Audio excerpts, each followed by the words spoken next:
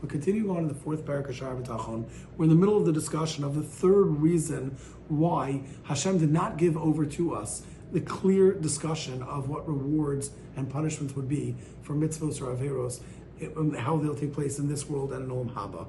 This is in the middle of the discussion of the sixth category of where we rely and our balance of reliance on Hashem versus our efforts that we need to put in. So far we had said the first two reasons, which we spoke out, was number one, that a person would not be able to relate and understand what the rewards and punishment in Olam Haba are, because a person can't understand what it means to have a soul without a body. The second thing we said was that Klal Yisrael already had a strong Masorah, a strong tradition that had been passed over from the times of Avraham Avinu, and like the Mesilas Yesharim said, that anyone who's intelligent understands this world is not the main purpose of life. So therefore we know and we understand that there's reward and punishment in the future.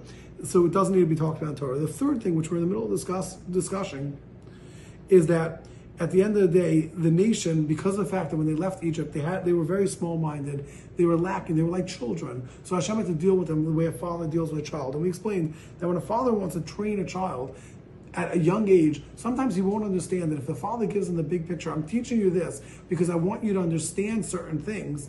If the child's not yet on the level to understand it and accept that, it won't help. And punishing or rewarding the child for that doesn't really work. We're going to go back a little bit and explains. When a father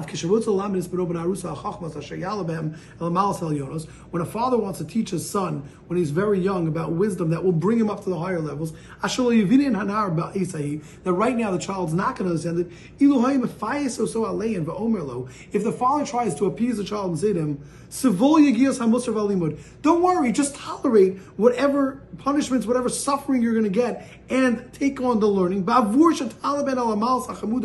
that you will get to these great desired future levels. The child will not be able to tolerate this, and he won't even listen to him. Why? He doesn't understand. You want to teach a child some brilliance for future, but the kid is not interested in this. He wants to go out and play. He wants to have a good time. It's not going to work. So therefore, when now you're going to bribe him and you're going to give him treats and you make promises, with something that's an instant gratification, something that's going to be sweet to him right away, whether it comes to food, whether it comes to drinking, whether it comes to nice clothing, a nice transportation, things like this, meaning something that a child can relate to and understand, and it's something that's an immediate reward system. And on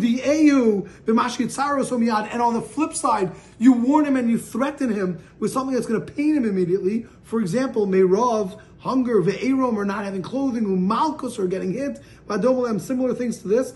V'yishev daito, and now what's going to happen is you're going to encourage him al masha yivtach olav min ha'ra'ayos ha'merugoshos v'aduyos hagluyos ha'amitios, and now he's going to come to rely on you from different proofs that he understands that are going to be able to, that he can endure them, things that he understands and he's going to see. Meaning, what's a good example? When we show someone that if you do this, there's an instant result. As soon as a child does something, he's instantly going to be rewarded or instantly going to be punished. Lahavdil, if we want to think when it comes to the animals, how does someone train a horse? He gives the horse sugars and sweets to be able to train him to do something. The same idea. Then, Yekal olav lisbol yigios hamosar v'lasis tarcho. It's going to be a lot easier to tolerate the efforts that he's going to have to put in and the difficulties. In other words, every single time he does something, he gets rewarded, he's going to want to do this. The same way, how do we train a child? We train a child by teaching him consequences, rewards, consequences. Every time he does something good, he sees it. And therefore, we're going to go through now the same idea. This is what Hashem does. Hashem is going to show us that he's going to reward us instantly or punish instantly, the same way that a father is going to do this.